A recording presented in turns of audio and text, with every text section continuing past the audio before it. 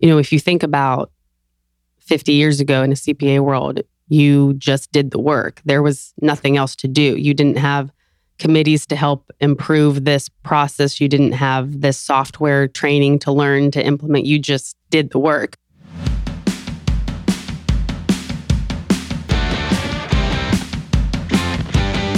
From Ray & Associates Studio, this is Unsuitable, a management and financial services podcast for entrepreneurs, tenured business leaders, and others who are ready to look beyond the suit and tie culture for meaningful, measurable results. I'm Doug Hauser. These days are pretty busy in the public accounting world. As you might imagine, a lot of coordination must take place to ensure that the sheer volume of tax returns flowing through our office are filed with the IRS on time. So as you might imagine, scheduling is a critical component to our success. And to help us maximize our capacity here in Ray's Dublin office, and in fact across our firm, Melissa Dunkel, a senior manager on our tax team, recently reviewed our existing processes to ensure that we are being as efficient as possible. In doing so, she uncovered a few best practices all business leaders should be aware of when it comes to implementing their own scheduling practices. We're going to dive deeper into this topic today. Welcome to Unsuitable, Melissa. Thank you. First time? First time. Great to have you on. So really appreciate you taking the time during this busy time of year, Sure. obviously. Not too busy yet. Almost, yeah. We're right there. Gearing up. Yeah. Yes. So talk to me a little bit about planning. Obviously, a large part of what we do is try to schedule out and plan engagements. Right. And going through that process, it can be sort of informal or formal. So what are some of the things you've tried to instill in our culture here to help us with? Well, initially what we've really been working on is, number one, talking to our clients early, figuring out, what are their expectations? When will they be ready for us from the assurance standpoint? And then if we do the tax work, how does that flow and fit in after, and what their expectations are for timing? So that always starts the conversation of, what we know about them. Have we talked to them yet? What's their expectation? And then going from there, we look at, does their expectation line up with what we can fit in our schedule and what we have? Because, we have more than one client. So if everybody wants that same week, how do we accommodate everybody and make sure we can succeed and satisfy them? So it's always comes back to planning, communication, and being open-minded, because as we're reevaluating the processes, the big thing is we look at, what have we done historically? Has it worked? If it hasn't, what can we do differently? So to continue down that path, we've tried to incorporate more scheduling with the tax side as opposed to just the audit side. When you think about audit, you usually know, you pick the week or 2 weeks or whatever that you're out there. Here's the field work, and we know, it's we're more used to that. Solidified. The tax can depend on when people get forms, when people know certain things, and when they get you the information. So it's different for businesses versus individuals, and there's smaller engagements, so there's more flexibility, more movability about them, which can also create a challenge because it creates more communication that you have to have with those clients versus, I'll have it ready March 1st. Well, maybe they don't have all the information, so they may not send it then. Yeah, or you're forced to be inefficient because you get partial information, and then it's the start, stop, and start again, and you want to avoid that, obviously. So. Yeah. The ultimate lesson here is planning, right? And try to do some of that. My favorite saying with my kids is, don't make your lack of planning my crisis. Right.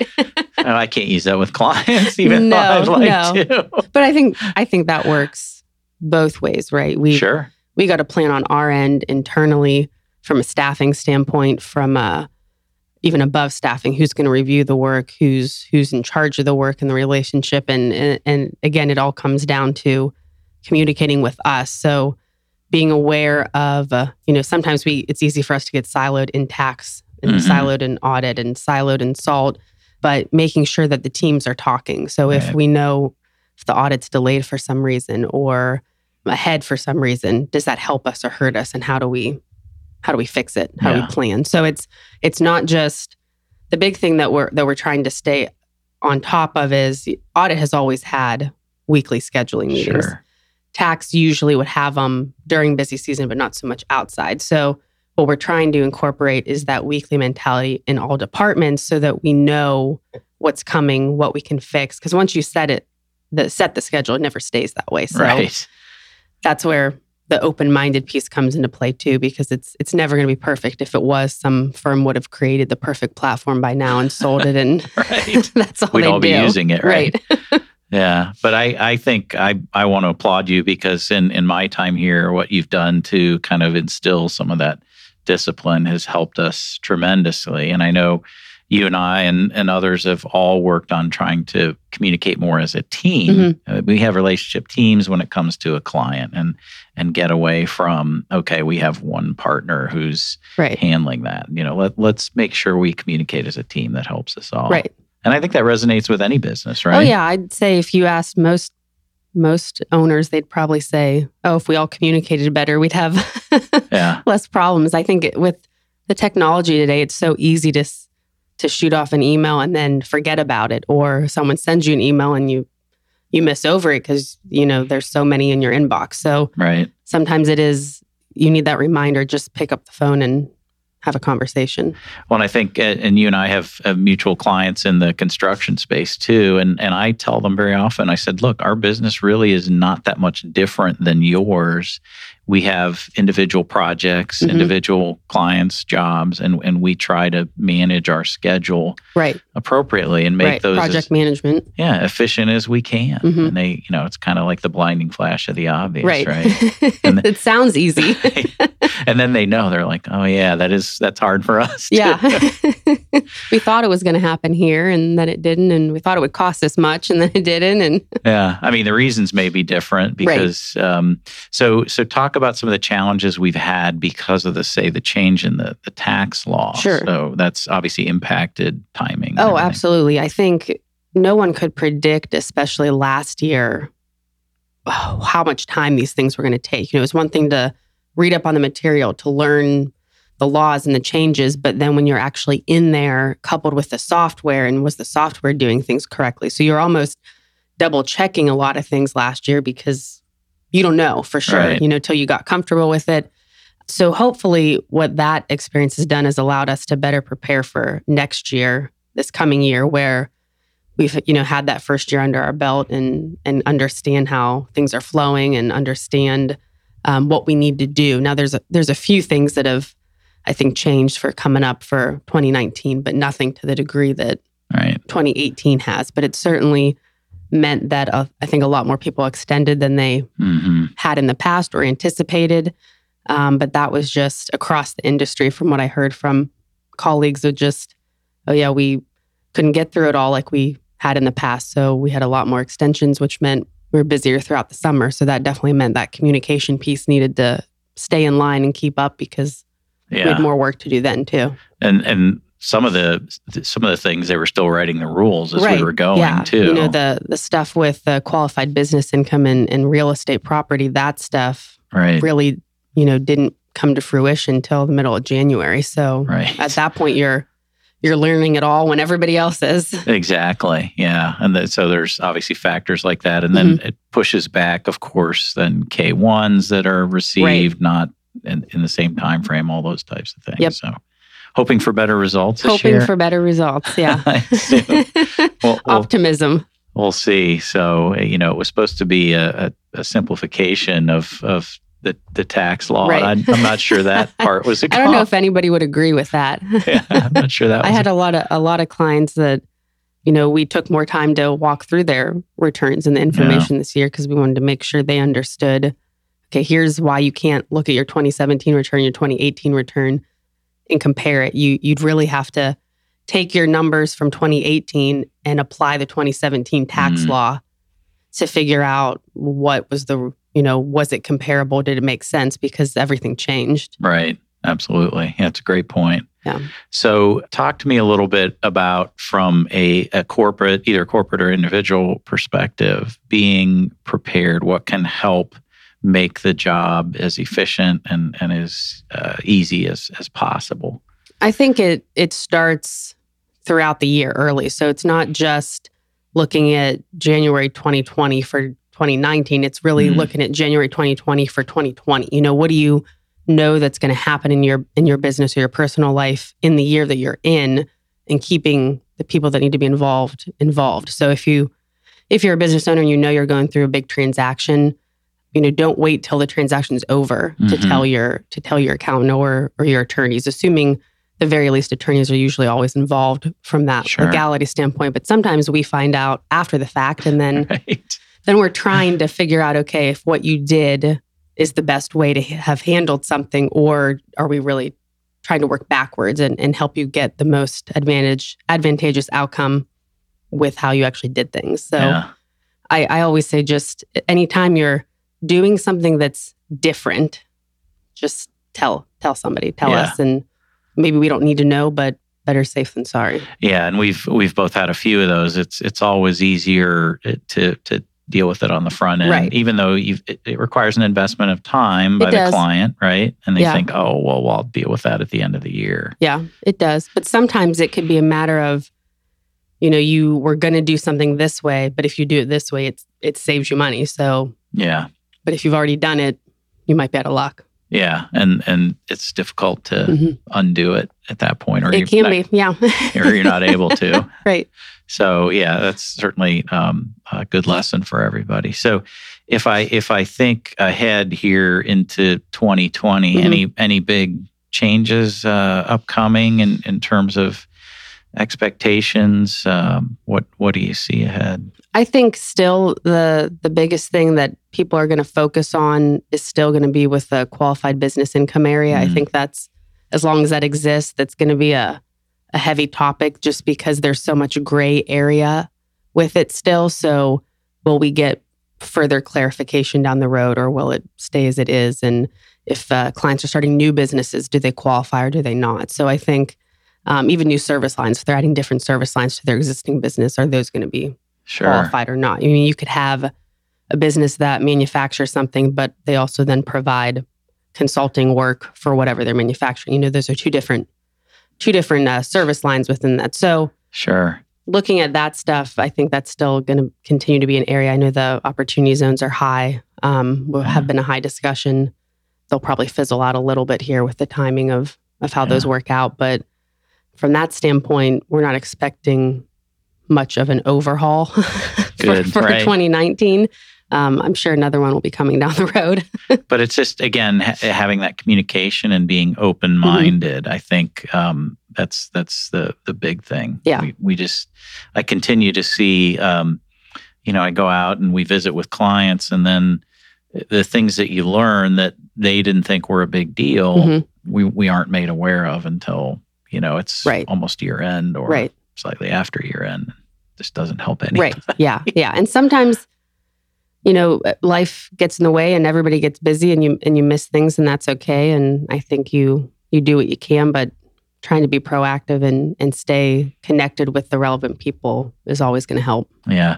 Now, you talked a little bit about real estate in regards to the qualified business income deduction. I mean, that's kind of there's some safe harbors and other things there. Can you just touch at a high level on some of that a little bit? The real estate, just in general, is usually, categorized as a passive activity for most people. So you have the argument of, does it really qualify as a trade or business in some cases? So there's the easy tests of, you're a real estate professional and this is all you do, or you have hundreds of rental properties. This is all you do and you manage it. And those ones are typically easier to look at. Where you get to the gray area is maybe you're an individual and you have 15 to 20 residential real estate properties.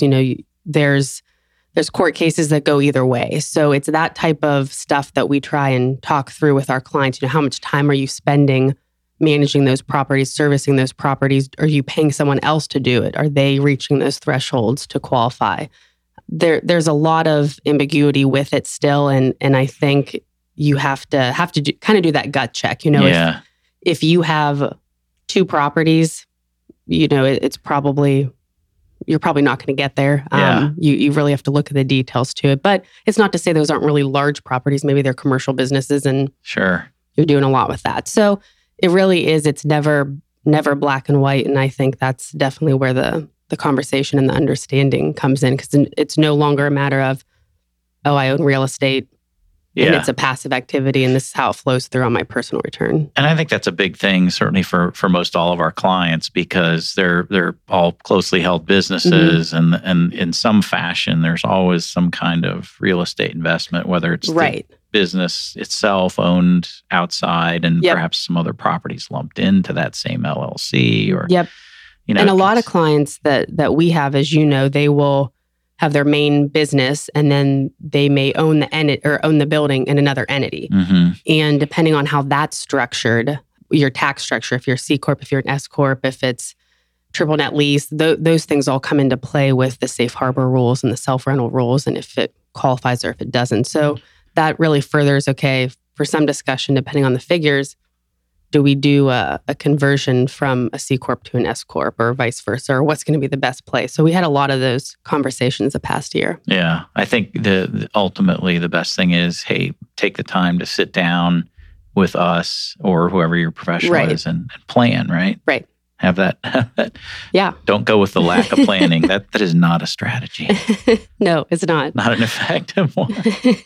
So let's get back to the scheduling a little bit. Now, how do you, so for a business like ours, we've got obviously multiple offices, 12 offices around. How do you take that from, the small place here, say one office, and try to take those procedures and then implement that across the larger firm? The other offices. Yeah. How do you, what advice do you have there? Well, we're working in phases, I would say. Our region, the West Central region, which is our Dublin and Lima office, is probably the farthest along through the process. And it's been a lot of discussions. It's been a lot of people involved, but I was actually in the Lima office yesterday to meet on the tax scheduling side. So we're working through that as a region, but then I've had conversations with people in, Southeast and Northeast region to say, here's what we're doing.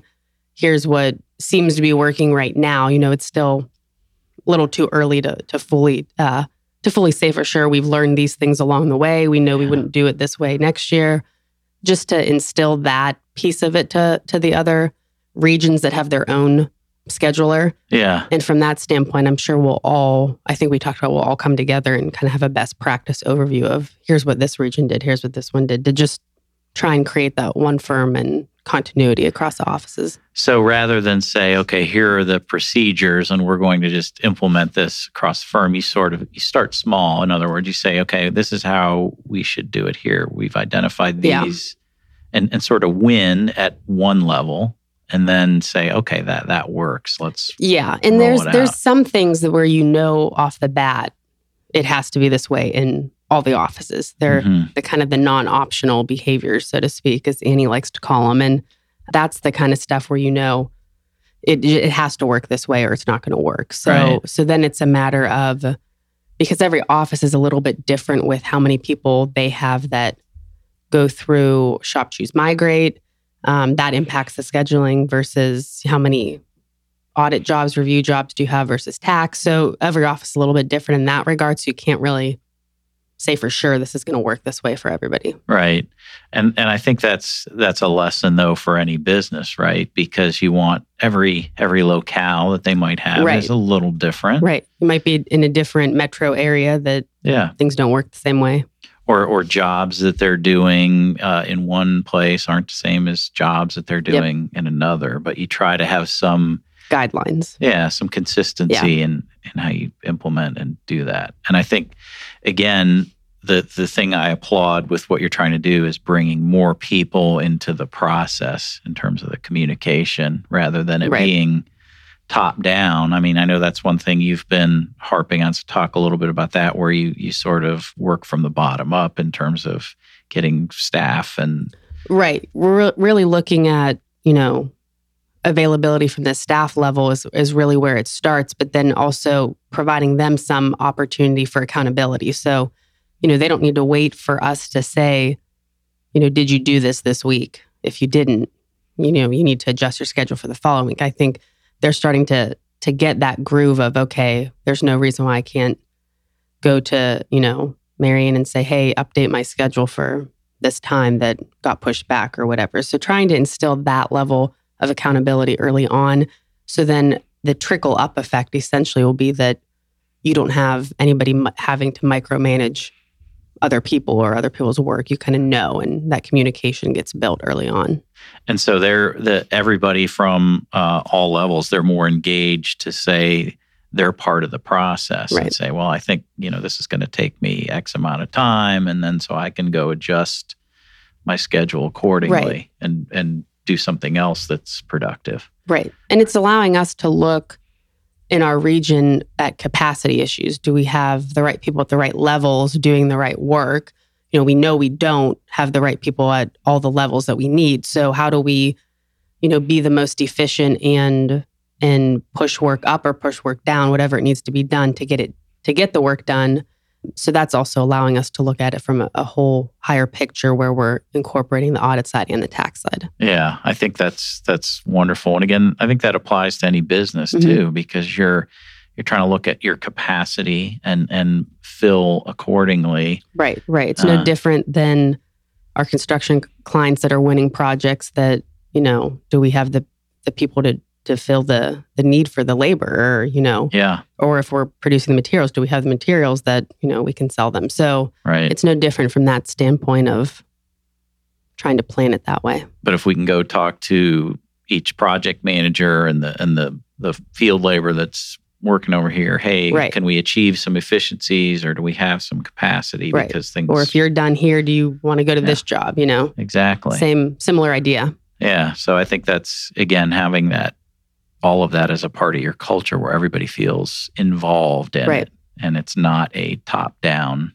type of thing. Right. Maybe we need to look at a construction project management software instead.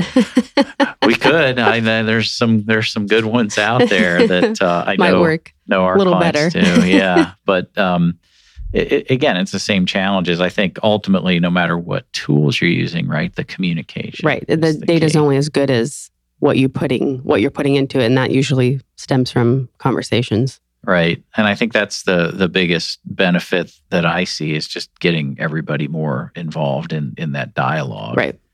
I'm going to date myself here, but I think back to my days of starting 30 years ago in public accounting, and it was just the partner just said, this is what we do, and this is when we're doing it. And there was no... Here's your stack. Yeah, exactly. And you didn't say a darn thing. Right. Different world. I don't want to go back. I don't think any of us do. I think now it's interesting to see how technology just plays a role in every business. And I was talking to someone last week of, if you think about 50 years ago in a CPA world, you just did the work. There was nothing else to do. You didn't have committees to help improve this process. You didn't have this software training to learn to implement. You just did the work. So it's interesting to think about how much more time you probably spent actually doing true work than now you have a lot of other stuff that you're doing to be able to do the work. Right. And I think the important part for our clients too is that, we want to spend less time dealing with the compliance aspect of it and more time actually with the critical thinking. Right. And that's where we can add value to them and their business and planning versus here's where you need to sign on the tax return. Right. But every situation's unique. Clients are different. We have those that come in and, at the last minute, of course, and they're probably always going to be that way. So you work around those things. But so you plan for that. They're coming in the last week. So there you go. You already have it planned and ready. So-and-so's a procrastinator. So I know, there you go. Yep. That's good stuff. So, well, I appreciate you being on, and that's great insight into just kind of some more high-level thinking about planning, scheduling, communication, I really think, and the benefits ultimately that it provides to any Try to business. minimize surprises. Yes. Yes. Well, thanks, Melissa. Great to have you on. And if you want more business tips and insight or to hear previous episodes of Unsuitable, visit our podcast page at www.raycpa.com/podcast. Thanks for listening to this week's show. You can subscribe to Unsuitable on iTunes or wherever you like to get your podcasts, including YouTube. I'm Doug Hauser. Join us next week for another Unsuitable interview from an industry professional. The views expressed on Unsuitable on Ray Radio are our own and do not necessarily reflect the views of Ray & Associates. The podcast is for informational and educational purposes only and is not intended to replace the professional advice you would receive elsewhere. Consult with a trusted advisor about your unique situation so they can expertly guide you to the best solution for your specific circumstance.